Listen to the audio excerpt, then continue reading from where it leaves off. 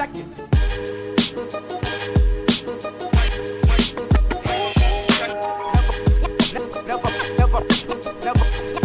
Never ask me what time it is.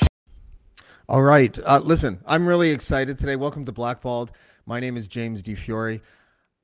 We have a guest now that is unlike anyone I've ever met. And I had the fortunate happenstance to sort of meet him in the online realm a bunch of years ago and then interviewed him a couple of years after that. That must have been like 10 years ago now or something.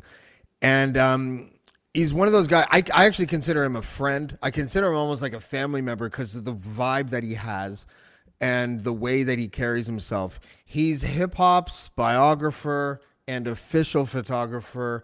There is no second place in this as far as I'm concerned, and I'm going to get hate mail from Joe probably soon. And I would like to introduce the renowned Ernie Paniccoli. Ernie, what's up, buddy? How are you? How you doing, brother? Thank you for having me. I'm grateful. It's been like 12 years since we first met. How is that even possible? I believe I got to Toronto the first time in 2009, and I was working with Manifesto, so you have to take it from there. And it's been a while. The world has changed, everything has changed, and everything has stayed the same, so it's interesting. You have this unique sort of perspective in the fact that hip hop as like a North American culture as we know it has only existed for, what is it now, 48 years or so, roughly, depending on what math you want to use, from the early 70s. And you have been like this constant presence in the manifestation of this culture, in the progression and the evolution of it, and now today. What is that like? There's not many people that can boast a bio like that, coming in on the ground floor of a culture and just helping define it with your work. Well, part of it has to do with how I got into the culture. I got into the culture sort of organically. I turned around and bang, I was there. I started taking pictures of the graffiti and I started meeting the b-boys, and slowly I met the DJs and the MCs, and I realized that this was a tribe and this was something of a cult, and it absorbed me rather than me absorbing it. And next thing I know, 48 years had passed. It's hard to describe, and I let other people describe it that are more articulate than me. No, don't.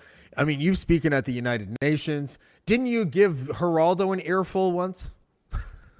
Twice, actually. The first time they had me on with the head of the skinheads, which is like the ultra-right neo-Nazis. And that's a famous episode, isn't it? Isn't that the one where he broke his nose? No, this was another one. That was the Ku Klux Klan. And I was on actually with Al Sharpton, who now is Reverend Al. And he's also got a really big head now that he's lost all that weight. He looks like a bobblehead a little bit. Yeah. Well, I was on that show with him and Sister Soldier. Wow. And she has a whole moment named after her, right? Yeah, and the head of the skinheads started, trying to rewrite Native history, and I put him. The audience was, say, 90%, 95% white, and when I started speaking, they had to go to commercial because the audience was going to go up there and annihilate the skinheads, because they felt, in talking with them later, they felt that this guy brought shame to white people because of his bigotry. And, well, it was three of them. And the audience, being predominantly white, were offended, not by us, but by, this person who was spouting all this anti-human, anti-God, anti-life, so it was interesting. But I've also taken Geraldo to task, although he's no longer relevant. I took him to task for several other things that he did, namely for selling out to Fox News and, that whole juggernaut of imbecility, and he became, he went over to the dark side, literally. If you're a Star Wars fan, you know what I'm talking about. Yeah, yeah. What I find really interesting is how race in hip hop. It's such a strange phenomenon because it's a black culture. It's clearly an expression and an art form and a culture reflecting black experiences. But the way that the culture is kind of constructed makes it seem really inviting for guys like me to come and hang out, if you know what I mean. Like there is a peacefulness and a unity to like bridging each other's minds with like good beats and music and art. I, I I don't think there's anything like it on the planet. I can't really compare it to anything. I compare different foods, but this kind of culture is really unique, and it kind of comes out of tragedy in a way, doesn't it? That's such a complicated answer to give it a question to give it a in-depth answer would take more time than we have. Just know that the thing that you're judged by predominantly in hip hop is not the amount of melanin in your skin, but the amount of melanin in your spirit. Do you come correct? Do you come with an attitude that you want to sit at the table rather than own the table? Do you want to sit at the table and break bread with people? Do you bring a skill set? Do you bring good energy? Look at the Beastie Boys. They're the least imaginable group to get into hip hop, yet they're one of Chuck D's favorite bands. Now you figure that out. So that means that they came with a spirit of energy, and we're here.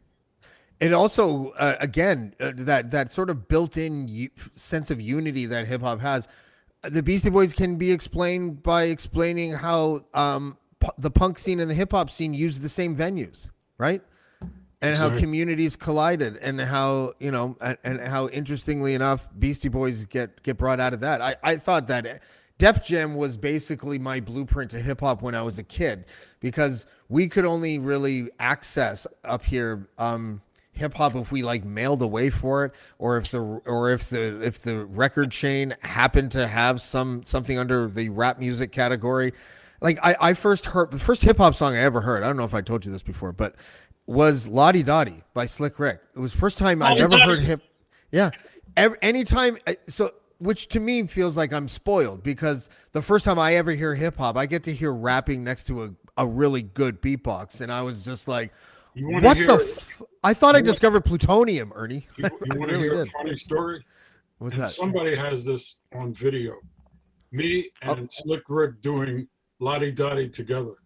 And I knew about 1/10 of the words. Of course, a lot of it is just beats, and he was laughing at me, with me. It was just one of those moments, and I got even with him before this even happened.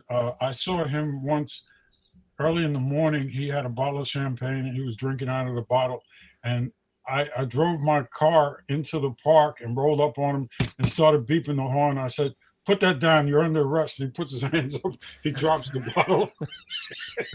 And then he sees me, and I won't tell you what he called me, but it wasn't my birth name. So he and I have had a lot of fun over the years. For those who don't know. Yeah, sorry, go ahead. He still owes me a couple of insults. He's just a beautiful cat, and you enjoy being around him because his energy is just different, man. He's just got a good energy. And I think he's one of the artists who made a career just on his good energy and his laughter. It was so unique too. Like, I mean, was he British? Yeah. Let me share something with the audience and with you. For the past 10 years, I've gone around, as you know, in Canada and the UK and France and so on, and I do lectures on hip hop. And one of the things that I learned when I did my first book is that you have to go to a lot of book signings and a lot of bookstores, etc. Probably they don't exist anymore. But when I get into a taxi, instead of sitting there looking at my phone, I talk with the cab driver. And Yeah, people find that's a joke up here, eh? Like, are you No, the annoying no, guy that no. talks to the cabbie? And I'm like, I am, but I think the cabs actually like it most of the time. Well, yeah, but if you get cab drivers from Africa or Jamaica, I got in a cab once and I was going to this big book signing in Philadelphia, and the guy asked me what I did. I said, I'm a photographer and an author, and I wrote "Who Shot You?" And he said, "Really?" I said, "Yeah, I shoot hundreds of people," and he was impressed. He said, "I've shot people too." And there was a language thing. So I said, "Are you from Ethiopia?" He said, "No, I'm from Eritrea." Eritrea, I can't pronounce it. But I said, "Really?" He said, "Yeah, I was kidnapped. They killed most of the people in my village, and they kidnapped me and they made me a soldier. And I killed my first person at 13. And for the next 30 minutes, he was talking about it. And I said, "Why do you speak so freely?" He said, "I've never spoken about it before." And he was half crying, half. So we finally got to the book signing, and I go inside, and full house, and I get up to speak, and I couldn't talk. What the hell could I say that could compare to the 1 hour I just had? I felt Did you like talk about that? no, no. I just answered questions. The host was asking questions, but my spirit. So after that, every time I got into a taxi, I would listen to the cab driver. One of the things that relates, so that I'm not going far afield, to Slick Rick, was the cab driver said, "What do you do?" I said, "I'm a hip hop photographer." And he said, "Really?" He said, "I love Slick Rick." I said, "Me too." He said, "Do you know why they wears all that gold?" I said, "No." He said, "Because if you're Jamaican and you're in England and you have to leave England, you can't take that with you. And you can't take but so much money with you. I'm sorry, you can't take but I think $100, whatever that is in pounds." And so what the Jamaicans did was they buy a lot of gold over there, they put it around their neck, they come here and they sell it. So that's how the style started, because you can only bring X amount of dollars or pounds from the UK. So he got into this whole thing about Slick Rick and how that was reflective of the Jamaicans leaving the UK. I thought that was brilliant. And it was Slick Rick shared it was him and Big Daddy Kane that rocked the Gucci, right?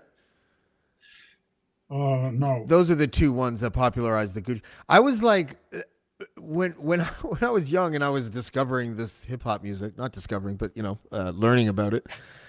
The gold chains made me feel exactly like the rappers wanted me to feel. Like I was one of those kids. I was like 12 or 11. And I thought these rope chains were like the greatest things ever. And I was always on the hunt for rope chains, and they were always fake. And so I could never buy myself a rope chain. And then I found out how much they were. I have no idea what you're talking about. Yeah, sure you don't. You have everyone. Fuck. Look at that. My God. Big Daddy Kane. And Eric B. Yeah, Eric B. and Rakim. But listen, do you have a favorite artist?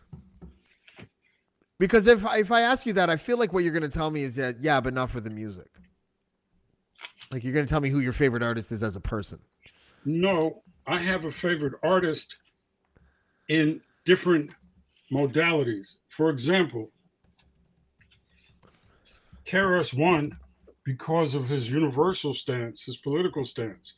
Chuck D, because of his politics. Yasin Bey, aka Mos Def, because of where he took it outside of. Guru, because he added jazz to hip hop. So, yes, I have that. I like that answer. I don't like ranking artists. By the way, you're looking at my new book. Is that the cover, or is that a picture inside? No, that's the cover. Okay, that's amazing. I think the title is kind of... You might want to say it. I can't quite see it.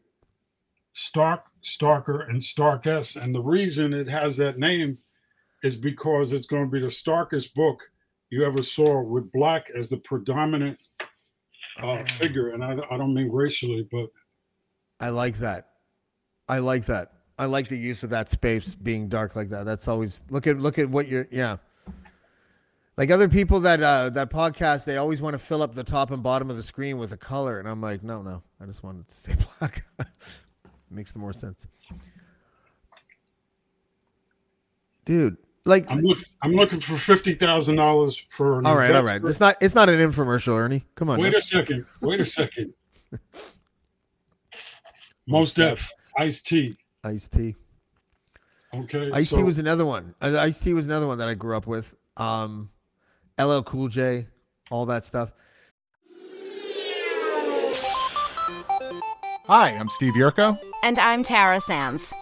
Now available from Maji Media is our new podcast, 4Kids Flashback.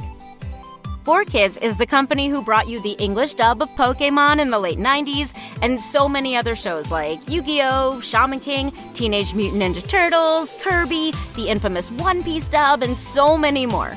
We'll be talking to the people who worked at 4Kids. Actors, directors, writers, editors, producers, engineers, you get the point. And hopefully get the answers to questions both you and I have about the company.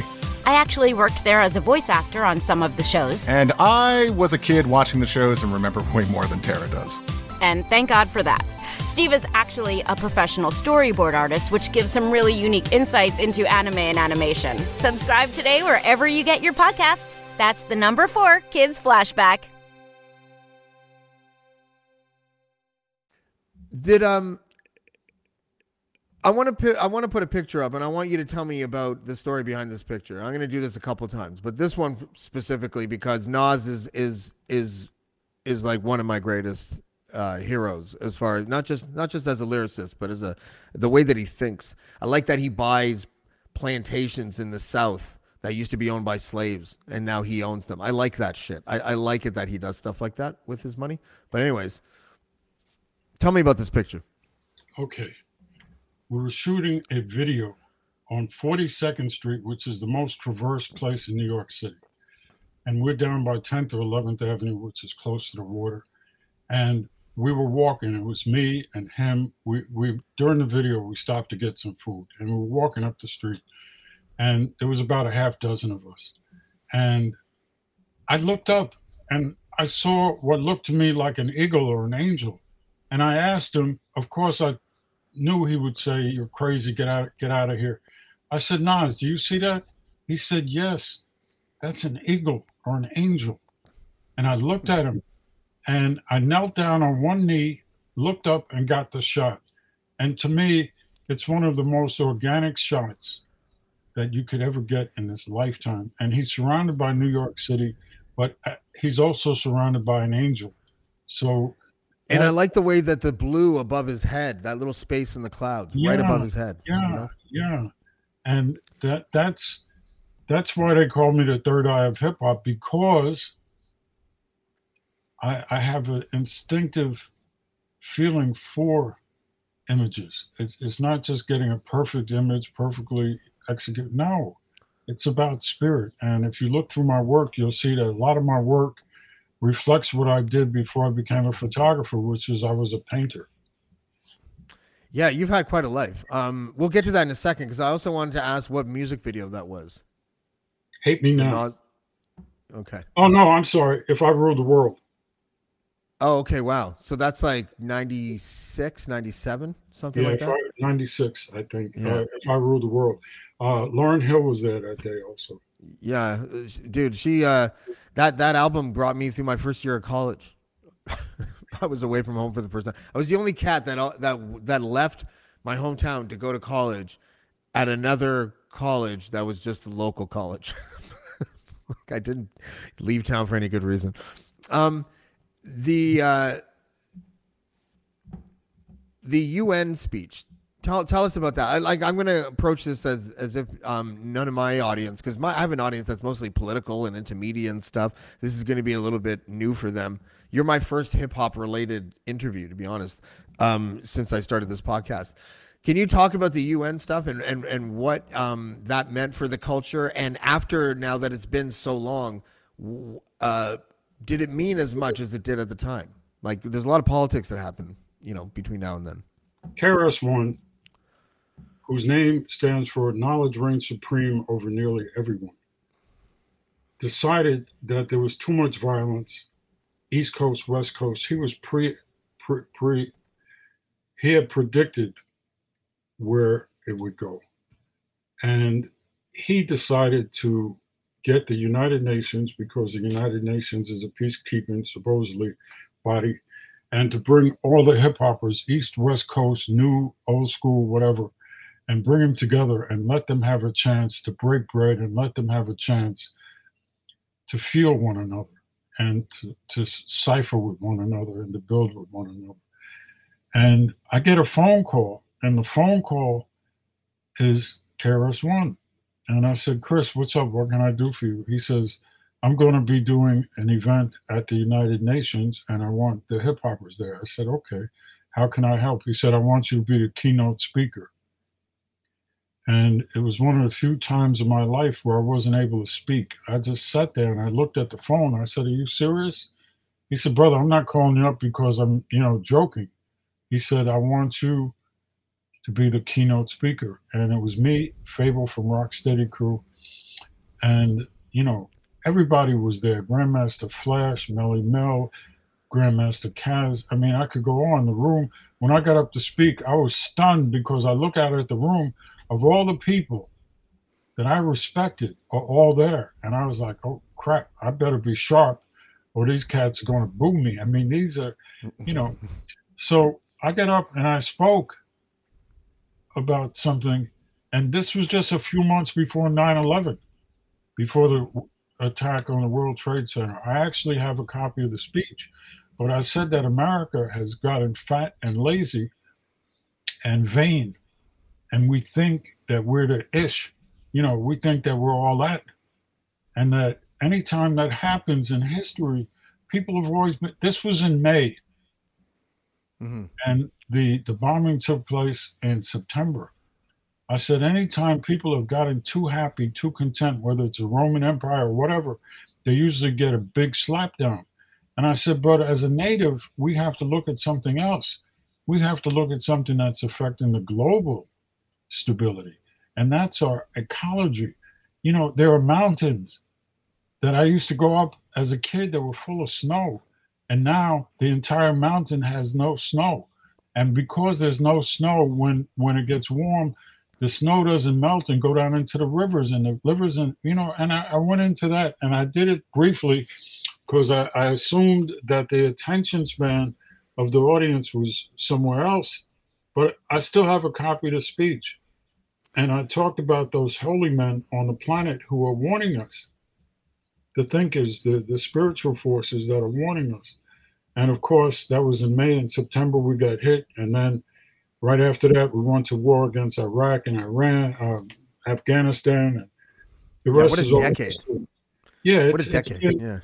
Yeah, and this decade in the 20s is getting even more bizarre. But we're starting to see the ramifications of not paying attention to Gaia, to Mother Earth, and not paying attention to what we need to be doing, which is this, rather than this and this and, all of that. We need to be doing this because right now the Earth needs some sobriety.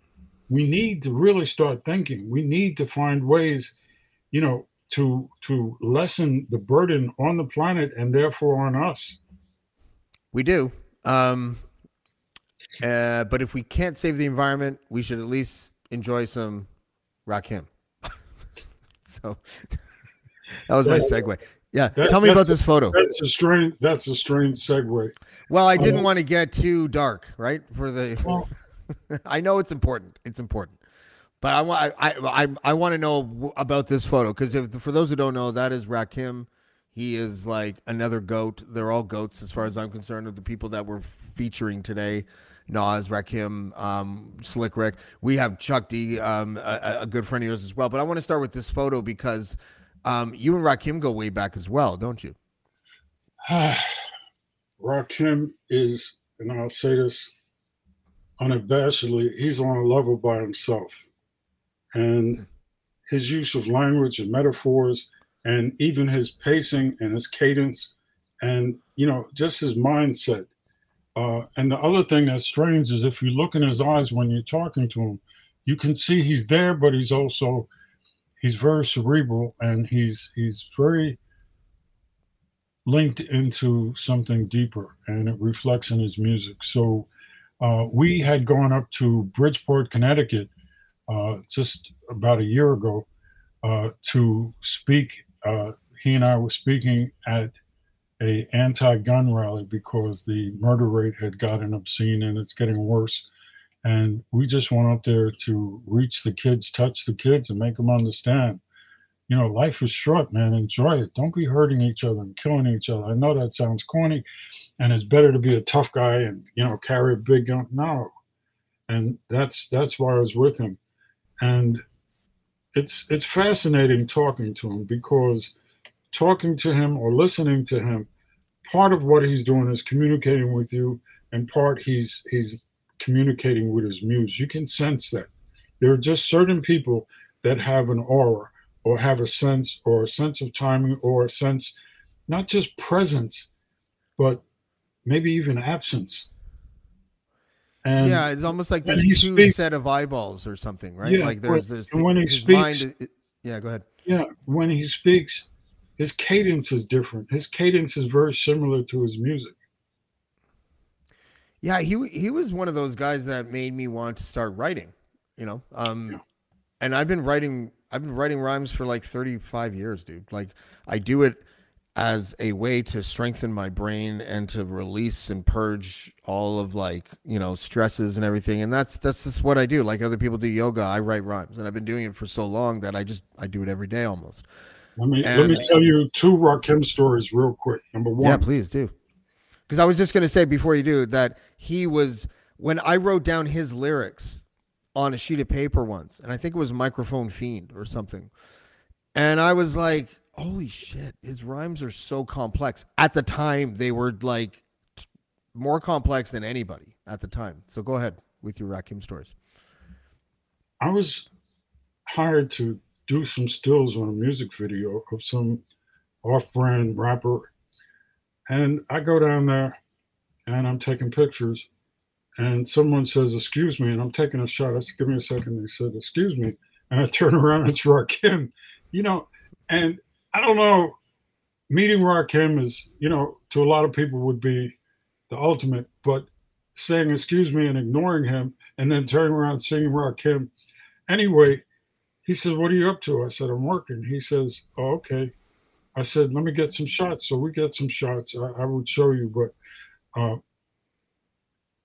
he says, now me and him had a problem long ago. He says, I owe you something. So I said, brother, you don't owe me nothing. He said, yeah. And I didn't know if it was good or bad. So he says, I want you to come with me. So we go to the back of the club, and there's this noise in there, and it's dark. And it's a little door. And he says, go ahead. So I open the door. He's behind me, and he closes the door. And I look, and there's like 50 people in there. And they all look like they just got out of jail. Big muscles and sweaty, and passing a bottle of Hennessy and smoking exotic herbs. And you're like, please God, let them be straight. Well, no, that you're was a little concerned. He starts to take off his jacket. Yeah. And then he takes off his shirt. And I was like, oh, what did I do to this guy? And I'm trying to think, and all of a sudden, everybody's looking at him and me. And it's just us, and we're surrounded, And everything got real quiet. And I was like, it's me against the world. It's 50 of them, one of me. I got a camera. God knows what they got. And this guy comes up, and he starts rubbing Rakim's arm. And I'm like, okay. And still, I'm in like slow motion.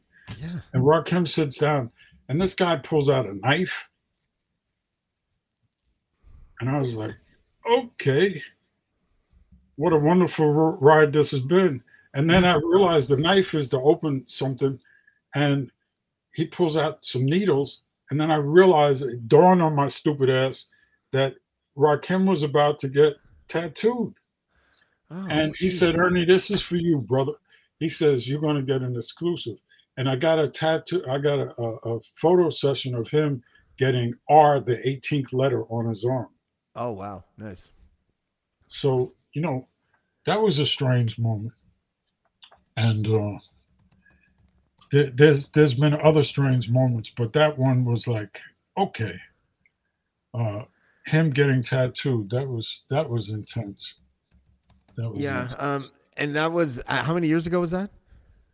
Geez, 15, 20. I can't. Yeah, angels have no sense of time. Have you ever thought, I'd love to have a podcast just like this one? Well, I can help. My name is Matt Kundle, and everyone at my company, the Sound Off Podcast Network, had a hand in making this show. Whether it was about the sound, the discoverability, or that you're just enjoying the show, we are all about the detail. If you think you have a podcast in you, reach out to me via email, matt@soundoff.network, or check out the website and become one of the great podcasts we work with at soundoff.network. Yeah. Well, the sense of time is weird when you're living from the beginning of what, like, this is like a calling. This is like it's almost like we witnessed a calling for you, because I can't even imagine you being another person. Like it feels like whatever choices that you made when you were young, you made the right ones, because you seem to have fallen right into the mold that life was supposed to give you. Here you go. Photographer. I think that's the first time in my life anyone ever said I made the right choices. I've always questioned that. Here's something for you to marinate on. This is something I did in 1991. Actually in 89 and 90, Apocalypse 91. And you did the cover, yeah? Yeah, and that was the day where me and Chuck, Terminator X, and the S1Ws went into a pancake house. You got to imagine 25 of us taking over a pancake house. Was it for the video or for like what was it for? Was it the shoot for the album cover, or was it for it was video? The shoot for the album cover. Okay. But the pancakes were for our bellies. Yeah, I figured that. Either that or IHOP got a good plug. And then after that, I had knee surgery and I was on crutches, and 3:00 in the morning, the phone rings and I pick up the phone. Yeah. Ernie. I said, yeah, brother. Yeah. Who's this? He said, it's Chuck D. I said, Chuck, it's 3:00 in the morning. Why are you calling? You okay? You need anything? He said, yeah, I need some. I said, well, why are you calling at 3:00 in the morning? He said, man, I'm in Europe. I have no idea what time it is. I've been in 8 time zones. I don't know where the hell we are. I said, what do you need? He said, I need you to shoot an album cover for Terminator X. I said, brother, I ain't shooting nothing.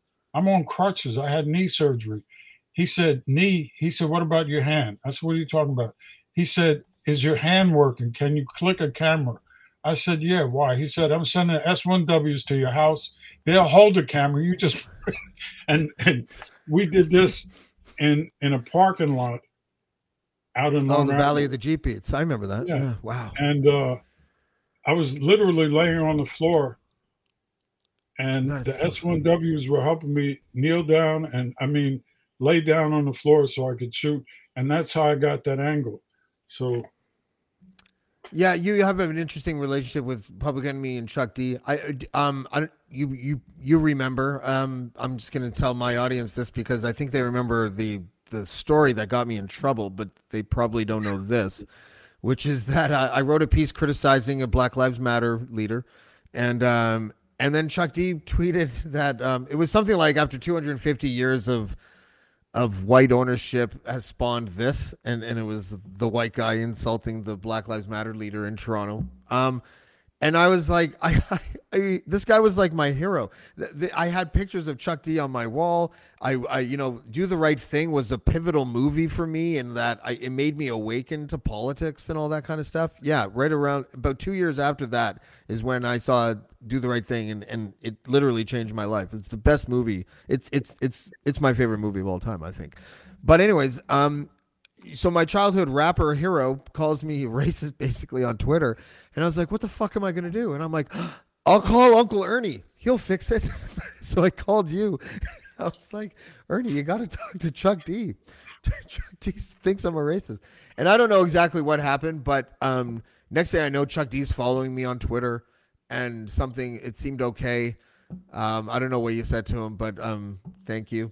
You probably said something like, listen, just let the white boy off and just give him a follow or something. Chuck D, Melly Mel, and Ice-T. Cool G Rap and Polo. No, I talked to him about the totality of where you were coming from rather than the immediacy of where it looked like you were coming from. And he, nice.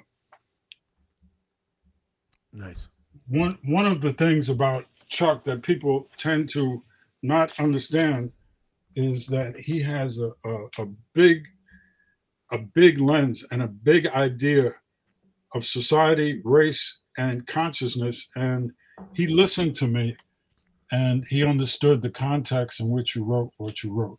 He also understood the courage that it took to do that.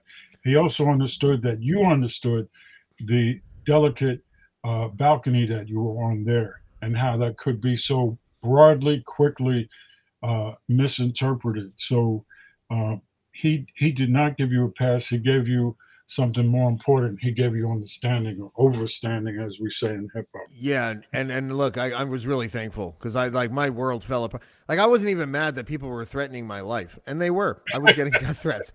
I was like, fuck the death threats. Chuck D doesn't like me. I gotta fix that somehow. No, I appreciated that. Now I wanted to ask you about modern rappers and if you have been able to sort of like continue shooting artists that are like popular today or within the last 5 years. Like, are you still sort of plugged in like that, or have you decided that books is like the better avenue than going to the live shows and trying to get the shots and everything? Because of my physical condition, my knees are not what they were. Imagine being in a huge stadium and you have to walk around it 3 times carrying 2 cameras and a camera bag. It, as with any photographer, it began to take its toll on me, and my knees are not what they should be, so I can't do that. I seldom shoot anymore. I do mostly lectures, book tours, book signings, gallery shows. I've elevated my art to a higher level, and I'm mixing in my new book, even though you think it's a what do you call it? An advertisement. I've managed. No, I do. I've managed to cross the river between art and photography, and I started out as a painter. So the idea of merging art and photography has always been a challenge to me, and I think that it's one that's long overdue. And I'm not just talking Ansel Adams or somebody up in the stratosphere. I'm talking about like Gordon Parks, where you bring it down to the street and your work is recognized not only as valuable photography, but as art. And having an art background and studying the masters of painting and spending 2 days with Salvador Dali and a whole bunch of things, my primary love is painting. And to me, the idea of merging and having a marriage between art and photography has always been my dream, and that's what my new book is doing. I am merging art and photography, and I'm doing it with a vengeance, because I think that they've always been separated, and they should not be, because photography is an art. Yeah, and your photography, and I mean, I don't really want to get bogged down in any controversial stuff.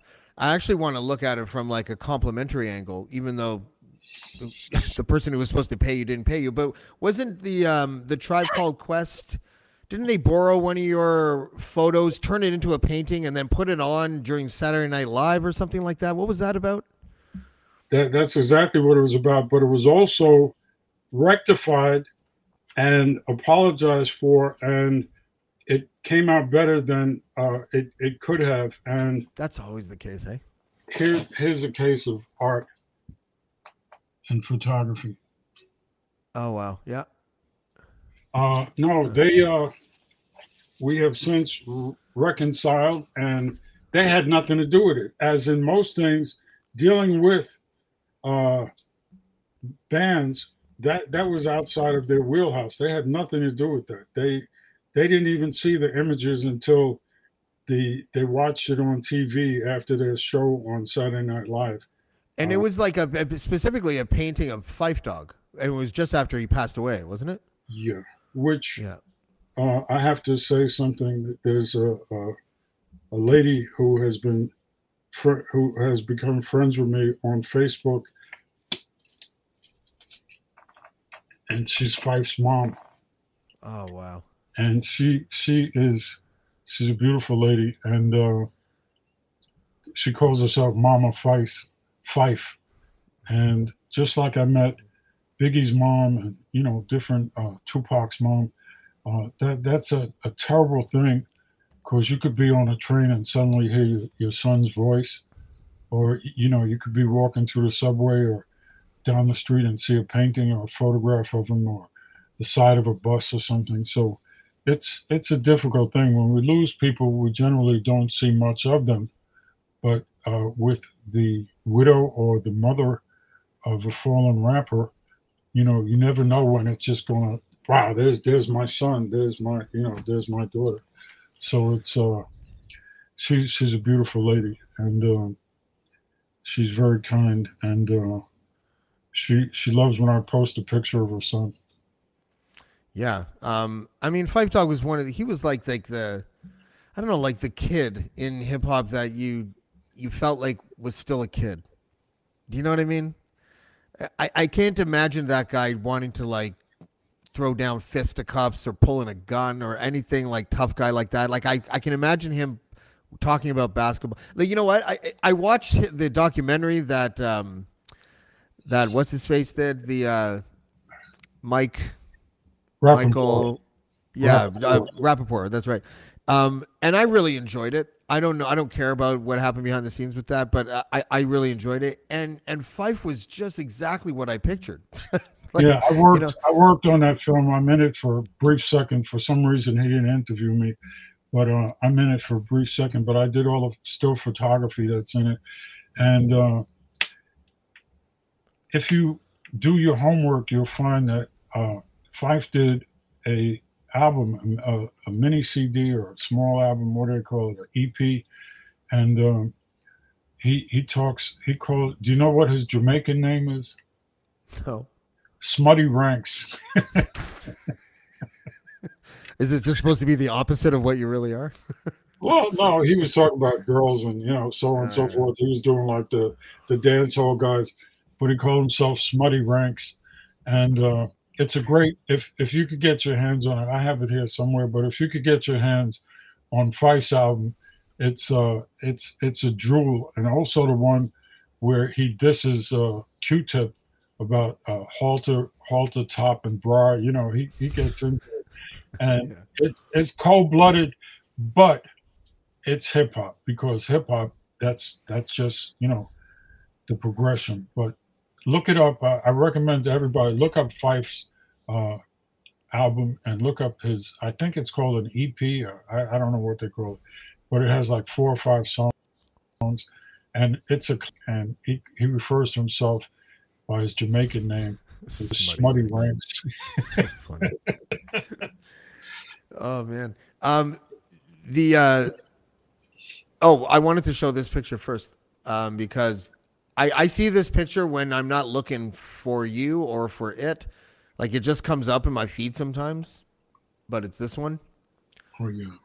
Where was this? It looks like it was at Madison Square Garden for some reason, but I have no idea where this was. We were in the streets. And, what is that in the background making that light? Oh, in New York, in that part of New York, good Jesus, that's in Times Square. And every square millimeter of centimeter of that is some kind of obscene advertisement for some capitalistic garbage. I didn't realize it was Times Square, because the background looks like it's like outside an arena. And the funny thing is, he and I hung out so damn much, and that's the only picture we ever took. As a matter of fact, he and I got in trouble once that night, actually. I was walking up, they were shooting a video outdoors in Times Square, and he's doing his part, and he looks at me and he grabs the mic. He said, "Look, up in the sky, it's a bird, it's a plane. It's Ernie, ain't a damn thing changed." And Puffy starts blowing a fuse because he's paying so much to rent and he's cursing at me. Puffy, he said, "Man, you come in, everything up." And what? I said, "Man, I'm just standing here. Go somewhere. Go tell Biggie I don't work for you." And Biggie come over and said, "What's the problem, man? Why you always messing with Ernie?" And Puffy's trying to be a manager, trying to be a friend. We're all laughing. So somewhere that's on video of him doing that. Look up in the sky. It's a bird. It's a plane.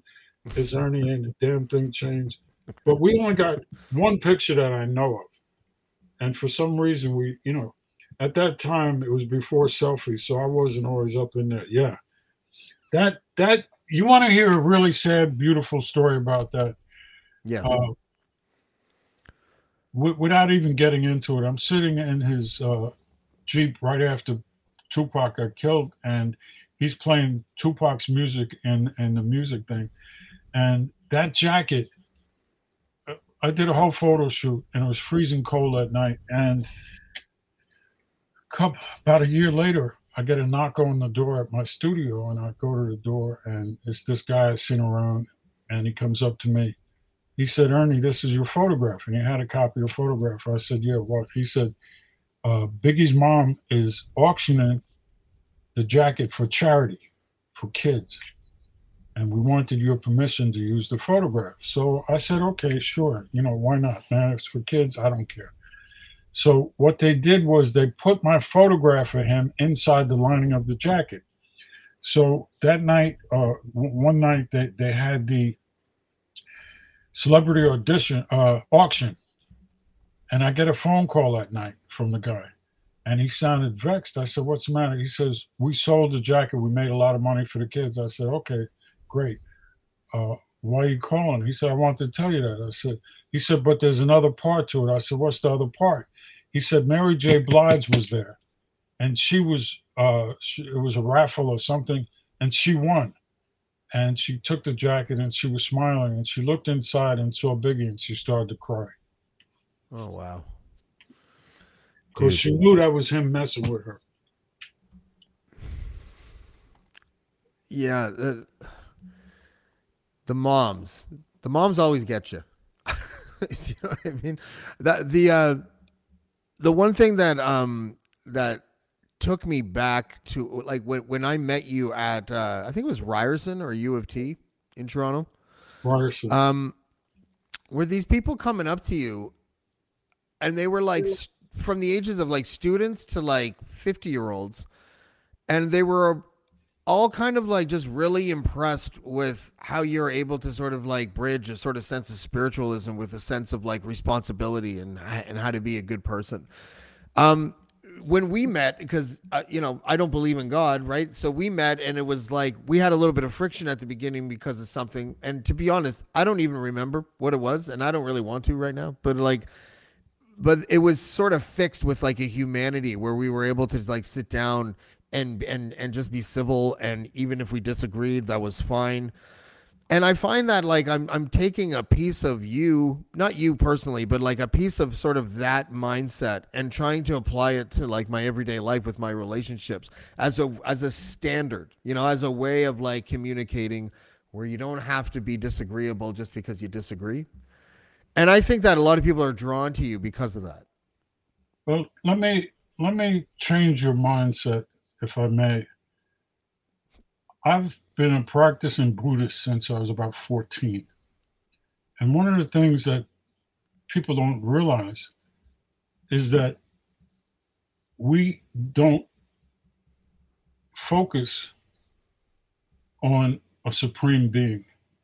We focus on the energy and the spirit around us. You don't have to believe in anything to know that each of us has a spirit. If you have a dog or a child, each has their own spirit. If you have 10 children, each has their own spirit. If you have 10 dogs or cats, each has their own spirit. That spirit is an energy.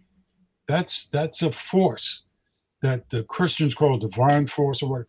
It's a force. It's an energy. It's a consciousness, and you don't have to, bow down and supplicate and pray 7 times a day in order to tap into that spirit.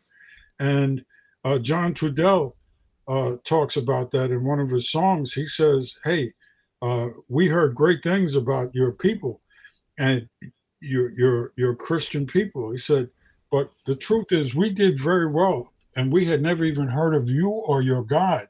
No disrespect, but you came and told us wondrous things, but you did not do wondrous things." So, if you look at the history of religion, it's not really a nice one or a pretty one. It's very rare.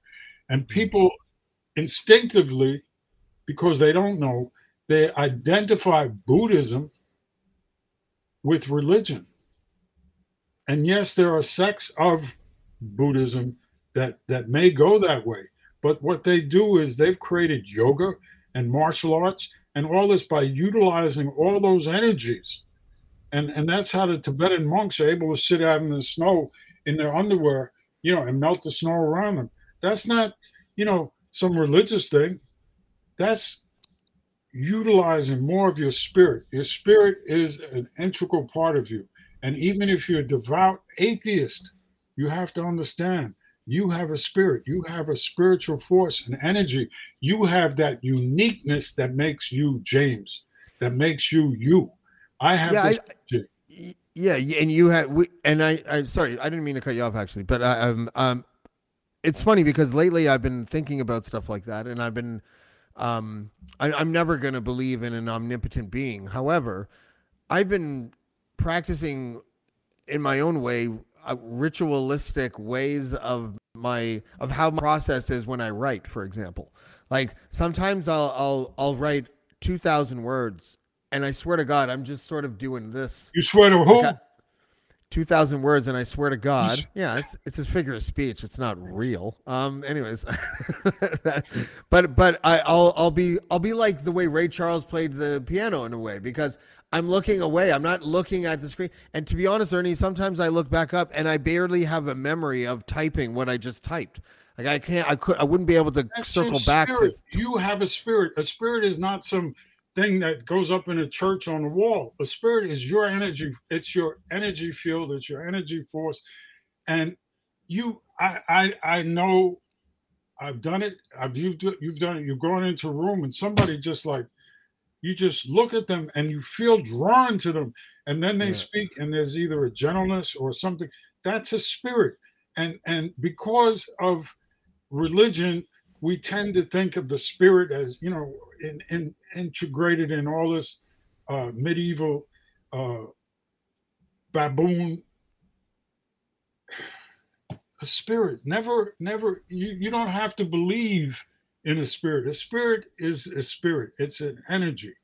There's nothing mystical or supernatural, or your spirit is your energy. It's your, it's I agree, because I wouldn't call it a spirit personally. I don't think, but it doesn't matter to me, because I think we're talking about the same thing, because I can't imagine consciousness without emotion, without love, without like a hunger for justice and things like that. We would just be these mathematical, go about our business kind of creatures if we didn't have something else.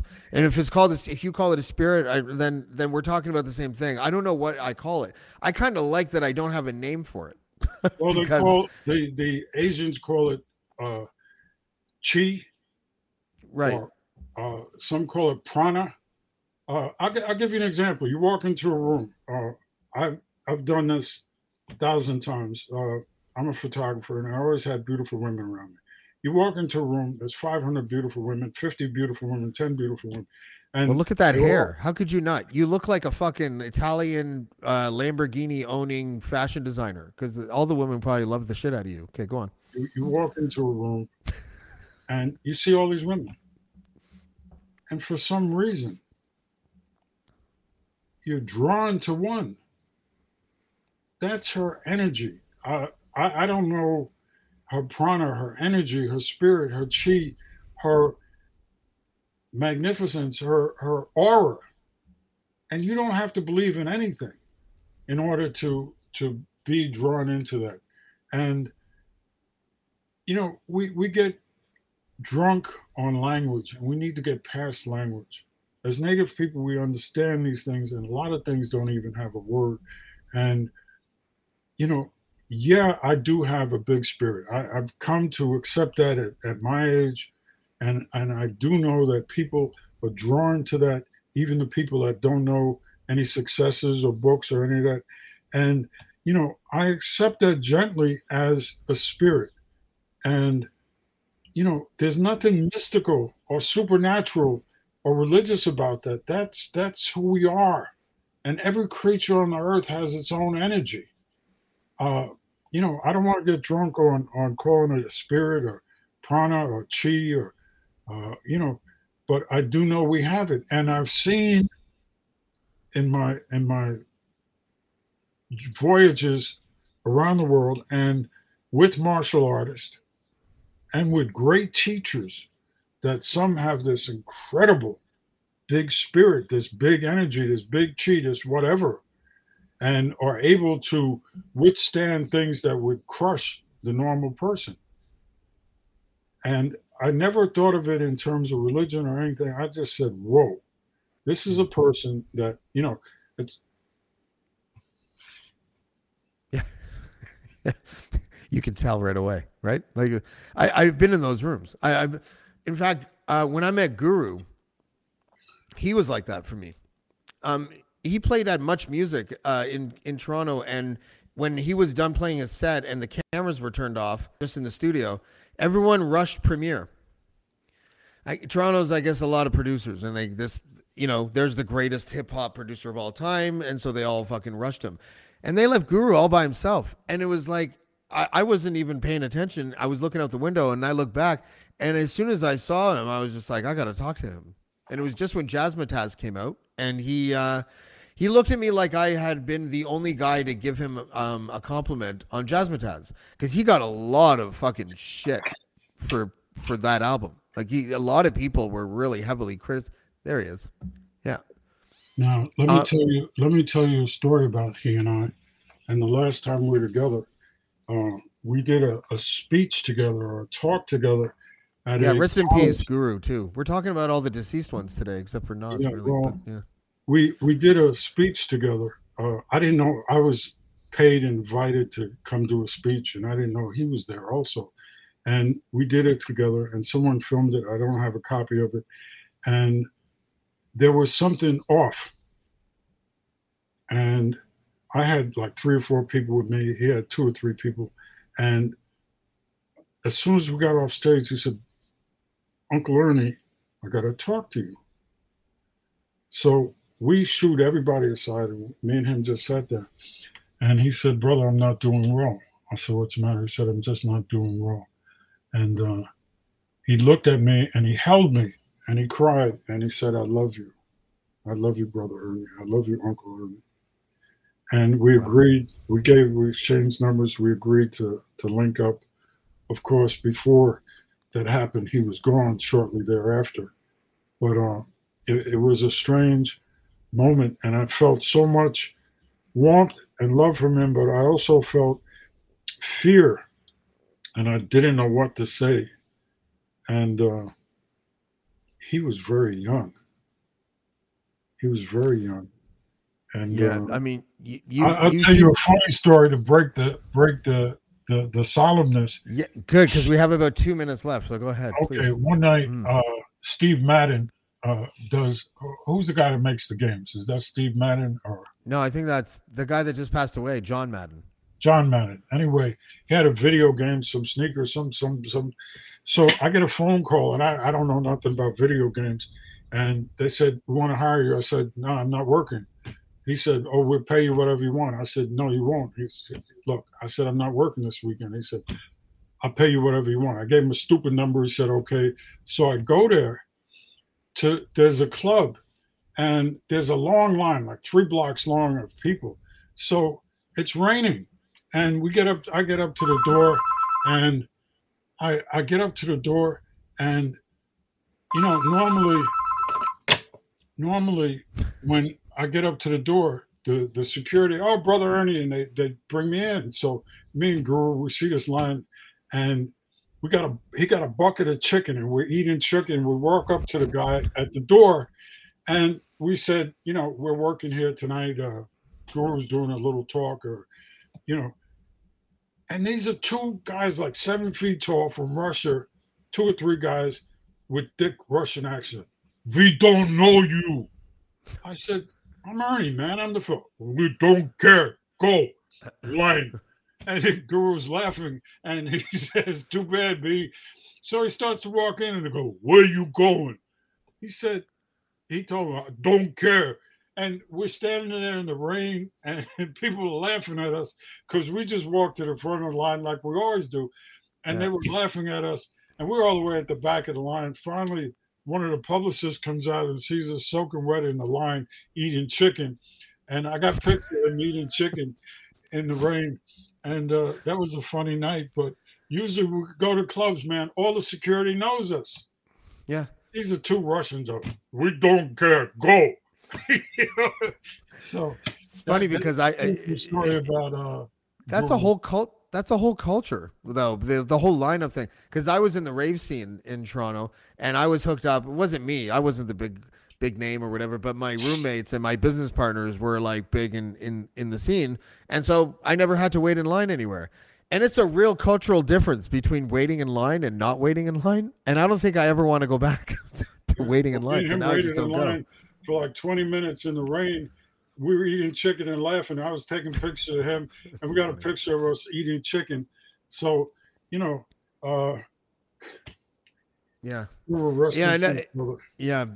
he's another one. He was my favorite growing up because I just felt like he painted a picture, and because Premiere was so good. But I'm realizing that 1 hour is probably not enough with you. So let's do this again soon, man. This is Ernie Paniccoli, or as I like to say, because I'm Italian, Ernie Paniccoli, which is a little bit better, right?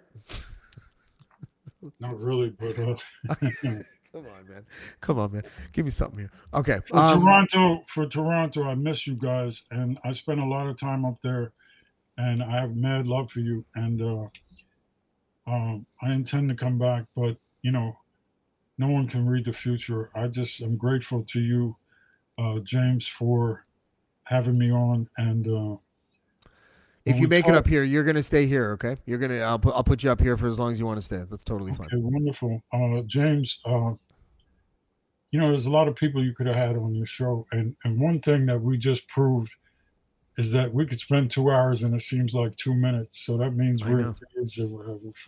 I know. And I mean, like, and you're totally going to be fine with the fact that I'm going to try to shake you by the ankle, see if any rappers fall out for my next podcast guest. So this is going to be great. Okay, buddy. Ernie Paniccoli, thanks, brother. I appreciate it. Yeah, I'm on Facebook, Instagram, all of that. And I answer everybody's letters and emails and obscenities and kindnesses and, Sorry about the obscenities. I'm trying to stop that. That's fine. It goes with the territory. All right, brother. We'll talk. And, thank you, man. Peace. Thank you. Thank you. Ernie Paniccoli. Yeah, like I said, I could go on for hours and hours with that guy. He's a friend.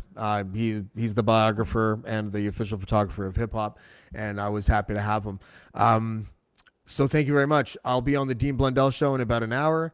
And tomorrow I have former NHLer Sean Avery. And I like him because he was a guy that just didn't take shit from anybody.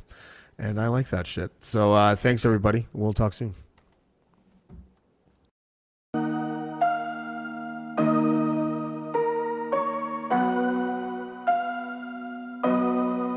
I'm Jeff Woods, and I'm shining a light on music and the rock stars who make it. He just was one of those people, he stood out. He was a magic guy. He really was a magic guy. We all have faults. He had the same amount of faults as we all had.